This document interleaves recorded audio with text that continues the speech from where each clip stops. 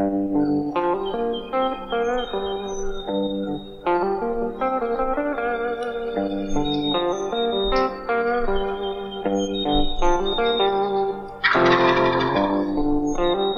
to the Spring Legion Podcast, powered by Rolling Thunder's hand-tuned turkey calls and light boots, the lightest 16-inch waterproof boot on the market today. Whether it be through apparel found at springlegion.com, content on any of our social media outlets, or right here on the Spring Legion Podcast, our mission is simple: provide a higher standard for turkey hunting in the outdoor way of life. Thanks for joining us. Now let's hop into this week's episode. What's up, guys? This is Chase Ferrier here. Wanted to give a few updates before we jumped on the episode today. First off, we have the Bottomland Richardson 112s. They are back in stock and on the website at springlegion.com. We still have some of the vintage tees available. Also have some new decals over there. Some different designs, all that stuff. So today, Hunter and Sills are going to jump on the phone with the guys over at NWTF and really just cover a bunch of habitat questions they had and just kind of some other things that they have been studying and just try and hit every topic they can along the way. So we will jump into that with them now.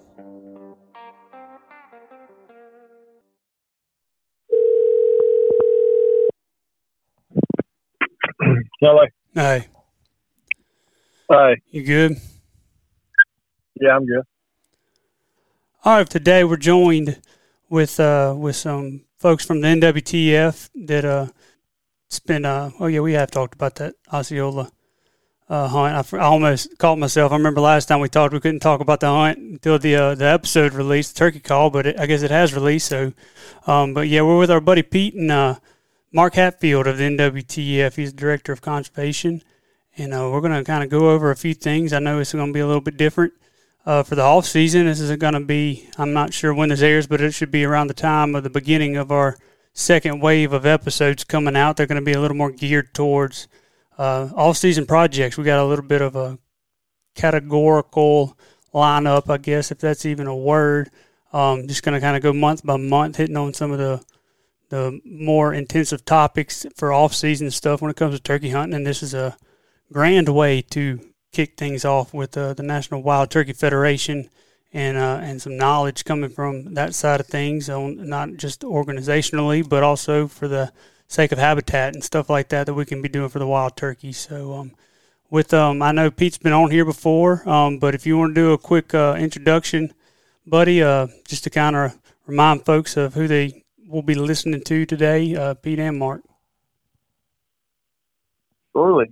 Pete Mueller worked out of headquarters for the NWTF, and yeah, you guys are right. I think last time that I was on with you guys, we were on location in Florida, but we weren't really talking too much about the episode that we had recorded. Obviously, now that is aired, we're able to find a little bit of success down there, but also just share in a great camp, and I thought it was a great story to that you guys were able to help share out, just about your brand and the passion that you guys have for turkey hunting and your desire to kind of share that love through Spring Legion. So it was a great camp. I mean, we shared good food, some difficult birds down there, but we made it happen. Well, it's I think back, I got the tail fan up here in the office right now. We finally got a little bit of time to go through and strobe borax everywhere on the floor, it seems like, all over the place, and got that swept up and got a hold of some plaques and found an open weekend. I feel like that's the only 2 open days I've had since probably that day that we were down there in Florida, and was able to put a few turkey fans on the walls. And I wish I knew where the beers and spurs were, but they're somewhere probably in this office in a drawer or something where you'd least expect it. And but no, it was a fun time. I one of the funner times I've probably had down there, and I'm glad Seals educated them all before I was able to even get a swing at them. But that's Seals, you still there? Yeah, I'm still here. I left all my tail fans and beers and spurs in Florida. That's the top notch conservation right there. That's a true conservationist. I was just saving one for you. Well, that's much appreciated, buddy. And then could have saved me one in Alabama, but we'll get into that another day. I had the opportunity, I missed it. So, but Mr. Hatfield, if you would just give us a little bit of a quick bio on you and kind of what your role is with the NWTF and, just where you're from and kind of your mission and kind of the piece of the pie of the whole organization that you kind of bring to the table. Yeah, well, first of all, thanks for having myself and Pete on. We always enjoy these opportunities to sit down and talk turkey, whether it's from a turkey camp and sharing stories or talking about, the challenges that we face is making sure we continue to have these birds on the landscape to hunt. But real quick about myself, Mark Hatfield, National Director of Conservation for the NWTF. I've been with this organization as a staff person for right around 18 years. I've been a volunteer since I was 13 or 14 years old. So, I've had, 30 years of engagement with NWTF, 30 years plus. And, from a volunteer, I grew up in central Kentucky, right around Bourbon Country, and went to school at Murray State University, which is in Western Kentucky, for my undergraduate and graduate degree in wildlife biology. And like I said, I've been with NWTF now for 18 years and really work with our biologists across the country to make sure we're delivering on the mission, the conservation of turkey and preserving our hunting heritage. And that's, primarily done right now through, delivering conservation work on the ground, impacting and improving acres, conducting research on wild turkeys to make sure that we're getting the best information in the hands of the decision makers and the management agencies, and then also working to, make sure we have hunters being created and in places to hunt. So a lot of fun, a lot of challenges, but again, we work with a lot of great partners, a lot of great members, volunteers, and it's a lot of fun. But I cut my teeth turkey hunting when I was, early teens, on a family farm in Kentucky, and a place we still turkey hunt. So it's pretty special to be able to do that. Yeah, Kentucky's a beautiful place. I don't think I've gotten to. Seals and I have both hunted. As close to the Kentucky line as you can get from the Tennessee side. And if the other half of what we call a mountain from Mississippi, it's probably just a foothill. But at the same time, if the other side of it and the Kentucky side of it looks as good as it did in the Tennessee side, I know it's some beautiful country up there in the turkey woods, and we've kind of seen it a lot through a windshield passing through.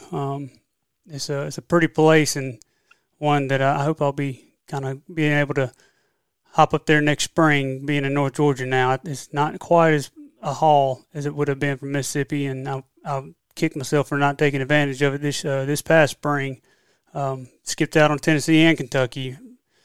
Drove over them to Michigan towards the end of May for one last fix, but it was kind of one of those things, driving through it in the daylight and thinking, man, I really missed out on an opportunity here because this is some pretty country up here. But yeah, I plan to go back this spring and take my little boy. He's 10, and hopefully be able to kill a turkey on the family farm up there. So, thank you.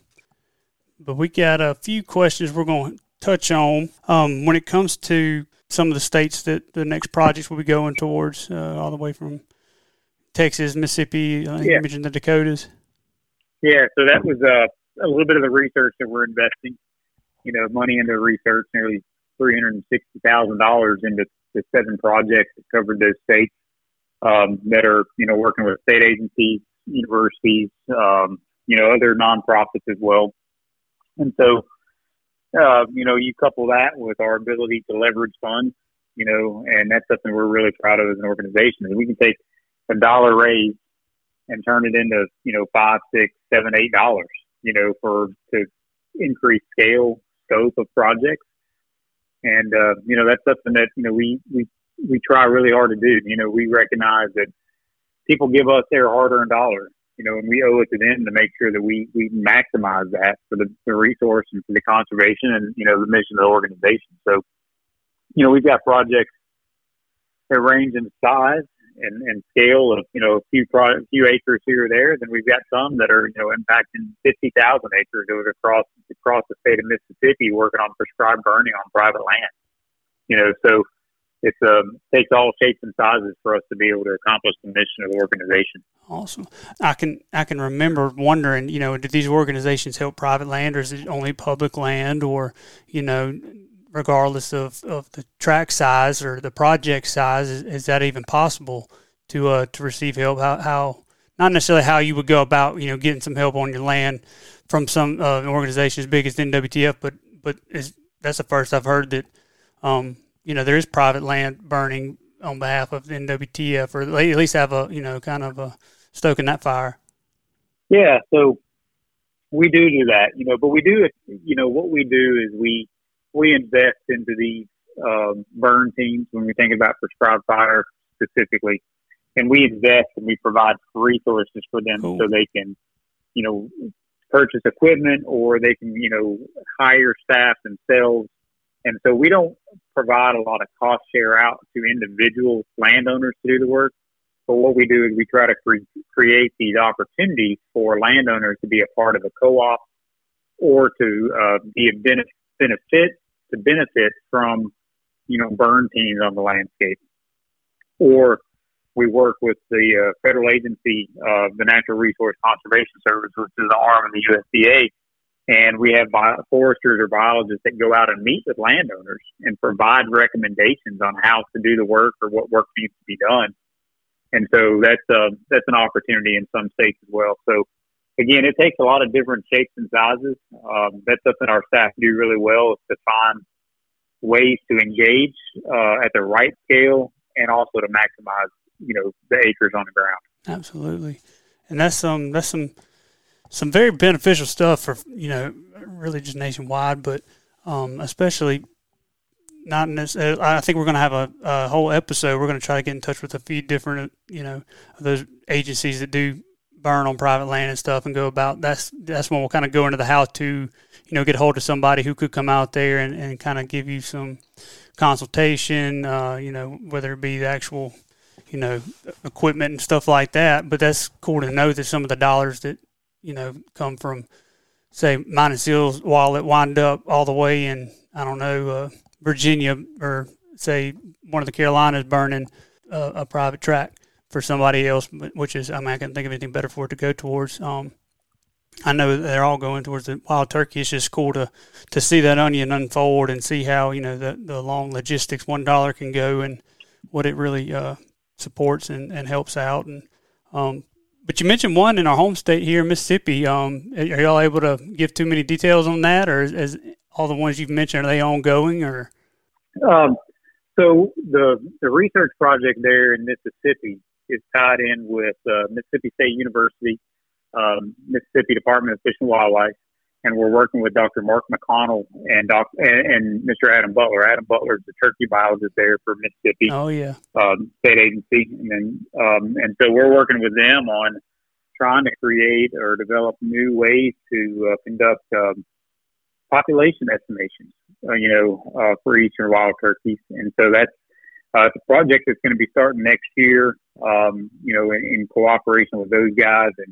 And again, we're just kind of funding from that standpoint to provide resources for them to help do the work. And so we're glad to be able to participate with that. But, it's a pretty groundbreaking information of what they're trying to do, because we need to get better population estimates across the country so we can better manage wild turkeys. Oh, you're exactly right. And Adam's a good guy and a turkey hunter. So I know he's going to have it, organized. Yeah, he is a turkey hunter. He's one of those you can kind of 10 minutes into a conversation, he's also the turkey guy, biology wise. Organization wise, but he's also a turkey hunter, and he's a super dude. And I think we're going to try to get him on and talk a little bit about that. And then the biologist you mentioned from Mississippi State, we listened to them at a wild turkey summit that Adam actually kind of headed up. And those are two pretty daggone knowledgeable folks right there that are kind of getting behind that. So I'm looking forward to seeing what the questions that they are going to be answering, if that makes any sense. And then you unfold the hows and the whys and all that stuff, and it's even cooler. But that's cool to know where some dollars are going, and I know that helps folks who do donate and who do buy memberships and stuff, is the little bit of transparency. And I know there's so much going on, it's hard to just pick just one to talk about. But I wanted to get into a little bit just on the habitat side of things that could be improving their wild turkey populations on a much smaller personal scale. I think real quick before we jump to that, I just wanted to quick tag on that. I know you guys have pushed this as well, but Mark makes a good point that obviously the better we can get counts on turkey populations, the better data that the state agencies have to work with to try to, set hunting seasons and everything else. So, now is the time that if you're seeing your state sending out poult surveys, or you see us reminding people about, poult surveys and turkey sightings that you're seeing in your area, please do take part in those. Also, if your state doesn't require reporting of harvest, but they send you that volunteer survey at the end of the season, please take those, because Absolutely. all of that does wonders, because again, it all goes back to having the most knowledge possible about the populations to where they can best be managed. So as far as things that can be done on small tracks, I mean, this is one of the things that I've heard Mark say, and he'll probably end up hitting on it as well. But it's we always think about our small little hunting properties, and we want to manage it for that food plot, because we want to see that turkey come out there, and that's just the spot that we might want to hunt it. But if you manage your entire property for multiple use to where the turkeys can use every bit of that property, then that allows them to have more place to spread out. And you still may see them in that clover plot in the spring, but it allows them to have more places to go, and that cuts down on the amount of places that other predators have to go to look for, or adds to it to where there's more places predators have to go to look, which, again, means that it's harder to find the turkeys on any one given day. If you know that they're always showing up in the same spot every single day, and if you got it easy to pattern them, then it can be easy to pattern for all those other predators that are out looking to eat turkeys. And honestly, turkeys are a species that's made to be eaten. So, Mark will definitely go more in depth about some of the specific things because he's got the biology background. But I always just think that that's a great analogy that he makes. Yeah. So I think you did a really good job, from that standpoint. I think if somebody came to me, sat down next to me on a plane and said, hey, you start talking and they find out what you do, they ask you questions about what they can do. And so the first thing is trying to look at, what's your compositions of your property? Is it all forestry? Is it all open? And then you need to start figuring out what's the availability of that, or accessibility of that for the wild turkey. And if you have something that's highly, a piece of property that's highly forested, you probably need to start creating some diversity there to have some early successful habitat scattered throughout your piece of property. And you want that, if you put 10% of that in early successful habitat, and I'll define early successful habitat as, an open field that's starting to have a couple, 2 or 3 years worth of growth on it. Starting to get the sumacs or the blackberries and maybe even some persimmons that come into it, kind of that shrubby, woody, kind of grassy areas. But you want to make sure that that's not all in one spot on your property, just like Pete said. So you want to start doing that. So unfortunately, it's not a one-size-fits-all. What do you need? What you need to do is look at what you have and then try to figure out what you need to create that's complementary to that. If you have something that's heavily forested, you probably need to go in and start creating some forested, wildlife openings for that. And then if you've got some, more pasture land or more open land, you probably need to start building in some travel corridors. You may want to look at your composition of what you're planting, maybe get some native grasses in there and some native forbs, because the most important thing to produce turkeys is there's two of them. It's good nesting cover, having it available kind of throughout your piece of property. And then you have to have a good insect base, because those poults and those young birds, man, they need insects and they need that energy.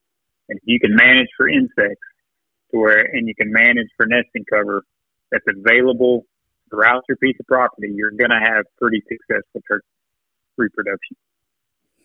So you say manage for insect base. That is probably the first I've heard. I mean, I've always known that, that's a crucial part, but I've never heard the word manage mentioned in the same sentence as that. Is there anything that you could elaborate on for, just the listeners on how that, I'm sure a lot of their ears perked up at that thinking, that's a term they've probably never heard, but automatically makes a lot of sense, when it comes to the energy provided through, insects for young turkeys and stuff that they need, maximizing nutrition and all that good stuff, which I'm not a wildlife dietitian, but, I feel like the more bugs you got, the more turkeys you're going to have. Yeah, so think about it from this standpoint. If we had I'll use your yard for example, a lawn that you keep manicured. It's a monoculture fescue, lawn. Mm-hmm. Well, you don't get a lot of insect diversity there. But if you go in and you start managing for warm season grasses, even cool season grasses on a native that are native, and you start having your black-eyed Susans, your coneflowers, your milkweeds, your blackberries, and all of these things that are coming in and they're blooming at all different times. Well, what comes along with that is insects. And you also create more seed diversity. And the seeds are, they become available to turkeys. But that was I liked where that was going, kind of talking about, the natives. When you say natives, kind of what you mean by that. And because that's something, I think that's becoming just from what I do see around, the content world, a lot more folks are paying attention to what is native and what isn't and why that actually even matters. And, that's a really good point, listening to, the different bloom times, creating different insects and stuff like that. So if you could just carry on with that, I was jotting some notes down from that one. Yeah. So the natives, natives are really important when you think about it. Really having a high functioning kind of little ecosystem or unit on your property, or even in that immediate area. So what native grasses do and native forbs do for you from a landowner's perspective, one, they're pretty drought tolerant. They are fire maintained, which is typically cheaper than diesel fuel. So you're not having to do this on an annual basis. But what it does also is, when you think about fescue, fescue is a mat type of a grass. There's no bare ground in between fescue. And when you think about natives and how it relates to turkey poults have the ability to run from clump to clump in these native grass fields, or these native fields that have early, warm season or cool season grasses. And so they're clump grasses.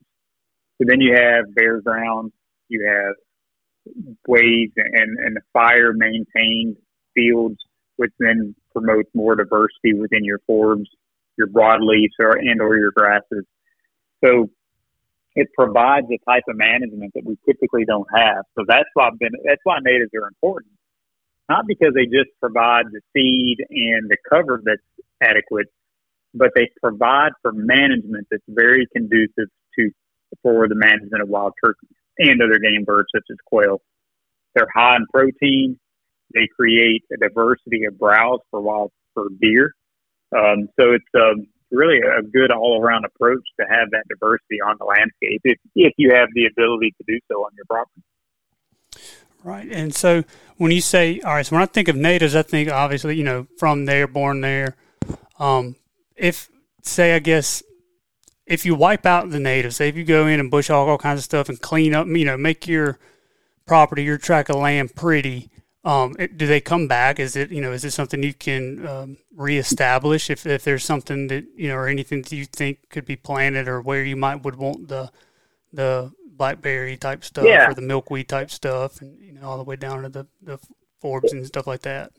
So the nice thing about native native plants. And again, I also don't want to discount the value of having some annual food plots and annual plots on your property, because those are diversity as well. So you could start, having some areas of your property where you're rotating in different annual plots, but then you also want to have that native component somewhere on your property as well. But native seeds are very, very drought resistant. They're fire tolerant, and oftentimes they do need to be scarified or have a disturbance factor that comes in, and that can be done through disking. That could be done through, lighting a match and burning that area. And so over the course of that disturbance on sequential years or every other year, you would continue to see more and more natives come back on that because the seed bank is in the soil. Cool. So just by introducing that disturbance back into those areas, oftentimes you will start to see natives come back. Yeah, that's some good info right there. That's genuinely stuff I didn't know. It's not me stage questions asking stuff. This is me getting curious in a conversation now, which is awesome. It's a good way to kick things off on, off-season topics, because that's covering a lot of the some episodes are going to be a little unnecessary now. I'm like, daggone, we already know it now. But if there's anything, I wanted to ask this, and I don't want to keep y'all too long, but I don't own necessarily any private land. I own like the acre my house is on, and then I can, have permission to hunt a few places, and then, just between public land and friends and stuff, hunting at their place, with them while they hunt and all that good stuff.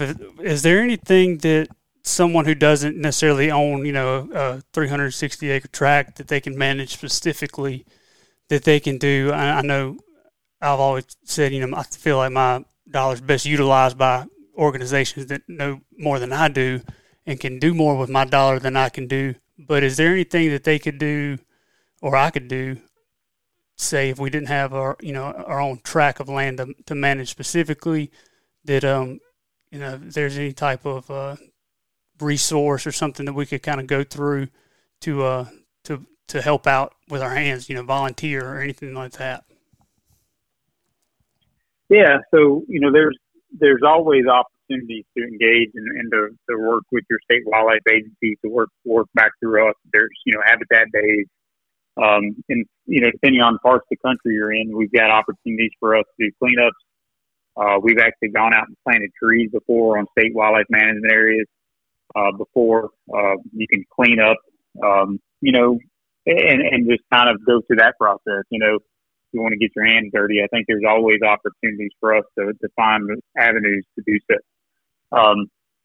We've got U.S. Forest Service is a huge partner of ours. We work with them on a daily basis, really, on projects. So, I think from that standpoint, it's to call your state wildlife agency. Reach out to them. There's probably wildlife management areas, they're tight on budgets. They always need people to come out and help, volunteer and help. And so I think that would be a great avenue. And just like Pete mentioned earlier, I think, and I've always been an advocate for this, the DAGM surveys, the data that they are basing these really big decisions on is based off of folks that volunteer to, say what they saw this year, say what they heard, say what they shot, where, all that good stuff. I can't think of any reason not to. If you just don't have 5 minutes, I don't know anybody who just doesn't have 5 minutes to take these, and they'll send them to you. They'll email them to you. You don't have to go out of your way. So I didn't realize, I don't think until probably a few years ago that, oh wow, the ones I've been ignoring that's why they don't have the most sufficient data to base these decisions off of. And you talk to somebody that works for one of these state agencies, and they're like, yeah, it'd be nice to know, but only about 7% of people actually give a crap enough to help us out on just letting us know what they saw or what the numbers really are. So it's kind of hard. I can see, don't make life hard on the folks that are busting it, trying to bring the wild turkey to its best potential. And that's one thing that I think takes very, very little effort, time, or money. Yeah, Pete mentioned it. Many people get a survey in the mail saying, "Hey, tell us what you're seeing. Are you seeing folks? Are you seeing hens? Tell us." And that information is critical for the state wildlife agencies to make the best decisions they can to maximize opportunities for hunters. You know, and so Pete was exactly right with him saying, man, go out. If you get that survey, fill it out, send it back to that state wildlife agency. You know, get them more information so they can make better decisions and maximize opportunities while balancing the resource for all hunters. You know, and so helping out in that manner, man, that's critical from that standpoint. Absolutely. Well, I'm not going to keep you all. Pete, did you want to mention, I know we talked a little bit about, as soon as you hopped on the phone, you were building a website and stuff like that. Is there anything you want to mention on that end? Yeah. So, you know, you mentioned, you know, people want to know where their dollars go, and you know, transparency is very important. I think that's something that that the NWTF through recently launched website, you know, this is something that's going to become easier for people to get access to that information. You know, by visiting the website nwtf.org, you'll be able to click on the By the Numbers page and scroll through state by state. I mean, first off, you'll be able to look at a map that just kind of shows you the acreage of what's being conserved and enhanced. But then if you pull down the drop-down menu, select on your own state, or even visit your own state, you know, state chapter website, you'll have access to that information that will then give you the nuts and bolts of what it is that you're actually looking for, and tell you the projects that are going on, tell you the recently completed projects. And so I think that that's something that's very important for people, because again, they want to know, you know, is anything going on in my area? And taking that to the next step, you talked about what are ways that people can get involved. If people know that there's things going on in their area, maybe it means that they join that chapter. Maybe they become that committee member that starts driving more activities to get involved and go plant those trees, because they know that there are things going on there. They want to try to help amplify those. So I think that, you know, taking advantage of the new NWTF.org is going to be something that's very important for people. And again, really get a chance to see all the work that's been done in recent years. You know, Mark mentioned those massive numbers of more than 20 million acres. I think it's more than $500 million invested in conservation and enhancements totaled. But even if you just look at the Save the Habitat, Save the Hunt initiative, where the goals were 4 million acres conserved or enhanced, more than 500,000 acres opened for new access for hunting and outdoor recreation, and then recruiting or retaining an additional 1.5 million hunters. I think that you see that we did all of those in under that 10-year period. I think that now being able to take a look at least at part of that and see where those happenings occurred is going to be good for people, because we see that too often of, you know, hey, what's actually going on in my area? I see that you guys are doing work, but we want to see where it's happening. Right. So I think we'll be able to show that a little bit better. And I do think that just one more important thing to hit on, and Mark can probably flesh this out a little bit more, is, you know, we do hear, you know, people talk about the idea of recruiting and retaining hunters and how it may not be good for turkeys, or that, you know, we've already got too many turkey hunters on the landscapes. You know, I think Mark could probably give the exact numbers, but turkey hunting, people that partake in turkey hunting is down. When you look at the long term, yeah, there may have been a bump with COVID as more people hit the woods during that time. But as far as the overall number of people hitting the woods, chasing birds, that number is lower than what it was, let's say, 5 to 10 years ago. Mm-hmm. And so the amount of people that you have that care about that resource, like us turkey hunters do, is less. And so the idea that we all need to do more to help be there for that bird, I think is really important. Absolutely. And then I don't want to call it few turkey hunters, but it's I feel like it is a much more concentrated niche of outdoors men and women, and it's, to me, will always be among the most passionate, and that's who you want on your side. I think if you had to pick a sector of the outdoors, I know a lot of people are multi-sectored and kind of very versatile when it comes. They like the deer hunt as much as they like the duck hunt, as much as they like the turkey hunt. But when you come down to those who really do care about the turkey, I feel like they are always going to be, fewer by the numbers, but passionate overwhelmingly. So getting some more folks on our team, as long as they're bringing along the same passions or learning the same passions or the fragileness of the resource of the wild turkey and invest in the conservation of it long term, I think it could be it's the best thing, that we could probably silver line the COVID year with, if we can retain those, higher numbers of hunters that also, really put in the effort on conserving it. And that's just more folks in your corner doing the right thing. And I think that could be, it could be twisted into a bad thing if they don't, if all the new recruited hunters, aren't learning anything that's not out there for them to gain knowledge on how fragile the resource is and how they might help strengthen it and grow it over time. But I don't think, with the core group of turkey hunters and the outreach that folks like y'all have, that they're not going to be provided, an opportunity. They're at least going to get a chance to learn more about the wild turkey and learn how they can help. And then I guess the choosing's up to them. But I think if they go a couple times, I think they're going to like it enough to want to keep doing it the rest of their life, because I know I did from age 7 to now. So really enjoy, getting to hear a little bit more about some of the bigger projects y'all have and even down to the smaller projects. So, but guys, I really appreciate y'all hopping on and kind of filling us in on some stuff y'all got going on. And I know I'm really looking forward to that website. I think that is much needed. Man, that's going to be awesome. The fact that I didn't know that and was asking the questions that it's answering is so, that's very coincidental right there. But that's proof in the pudding that, that's questions that real folks have. That's, genuine questions I had. And the fact that there's going to be, a resource to go out there and kind of see what's going on and how you might can help. And I'm sure there's a lot of other folks in my shoes that that they're just looking ways to help. And that's something that I think y'all are doing among many that are going to be beneficial for the wild turkey, over time as well as the short term. Well, definitely people should keep an eye on NWTF social channels over the coming weeks.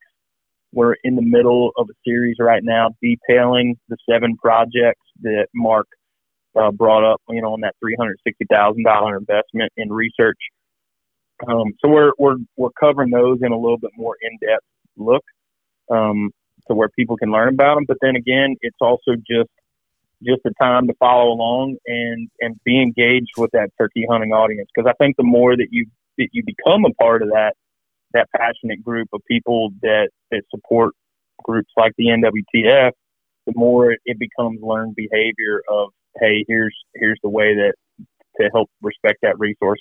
And then, honestly, when we look at what we spend as a turkey hunter over the course of a season, whether it's the shells or the money traveling or, the new set of camo or whatever it might be, to become a member of the NWTF and know that you can get a return on your investment long term, and we're putting it with match dollars.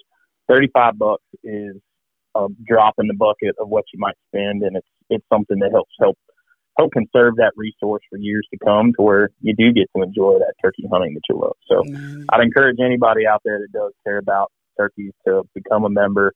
Let us maximize your dollar and try to help put efforts back on the ground to make sure that resource is around for everybody. Absolutely. Mr. Mark, we appreciate you coming on as well and just giving us a good rundown on some very valuable habitat tips and insight and kind of explanations more than anything. Just some stuff that y'all got going on. It sounds like you're directing the conservation quite well. Well, I honestly just try to stay out of their way and let them do the work. We've got a lot of great staff, good partners, and they're proud to be able to talk about what they're doing. Man, yeah. Well, again, we appreciate y'all, and if y'all need anything, y'all give us a holler, and we encourage everybody to go check out what the NWTF's got going on, check out the new website and everything and all the bells and whistles that come with it and all the things that will be unlocking soon. And there's so much going on. Just follow them on socials and stuff like that, and I promise you ain't going to miss nothing. But nonetheless, we appreciate y'all listening. We appreciate y'all joining us, and we'll see you next week. Thanks for joining us on another episode of the Spring Legion Podcast. If you enjoy the show, let us know by leaving a good review or simply sharing an episode with your friends and family. We'd like to thank Rolling Thunder Game Calls and Light Boots for making this podcast possible. Rolling Thunder's hand-tuned waterfowl and turkey calls are crafted right here in the U.S. by folks who enjoy the outdoors as much as any. Check them out at rollingthundergamecalls.com or catch an episode of the Rolling Thunder film series on the Mossy Go app. Light Boot's seamless one-piece design completely eliminates the chance of leaking, with a size 10 boot only weighing 13 ounces. Learn more about the lightest 16-inch waterproof boot on the market at lightboots.com. Most of all, we want to thank you, our listeners, for making the show worthwhile. If you'd like to learn more about the brand, check us out at springlegion.com or follow at Spring Legion on any social network. Thanks again for listening to the Spring Legion podcast. We'll see you next week.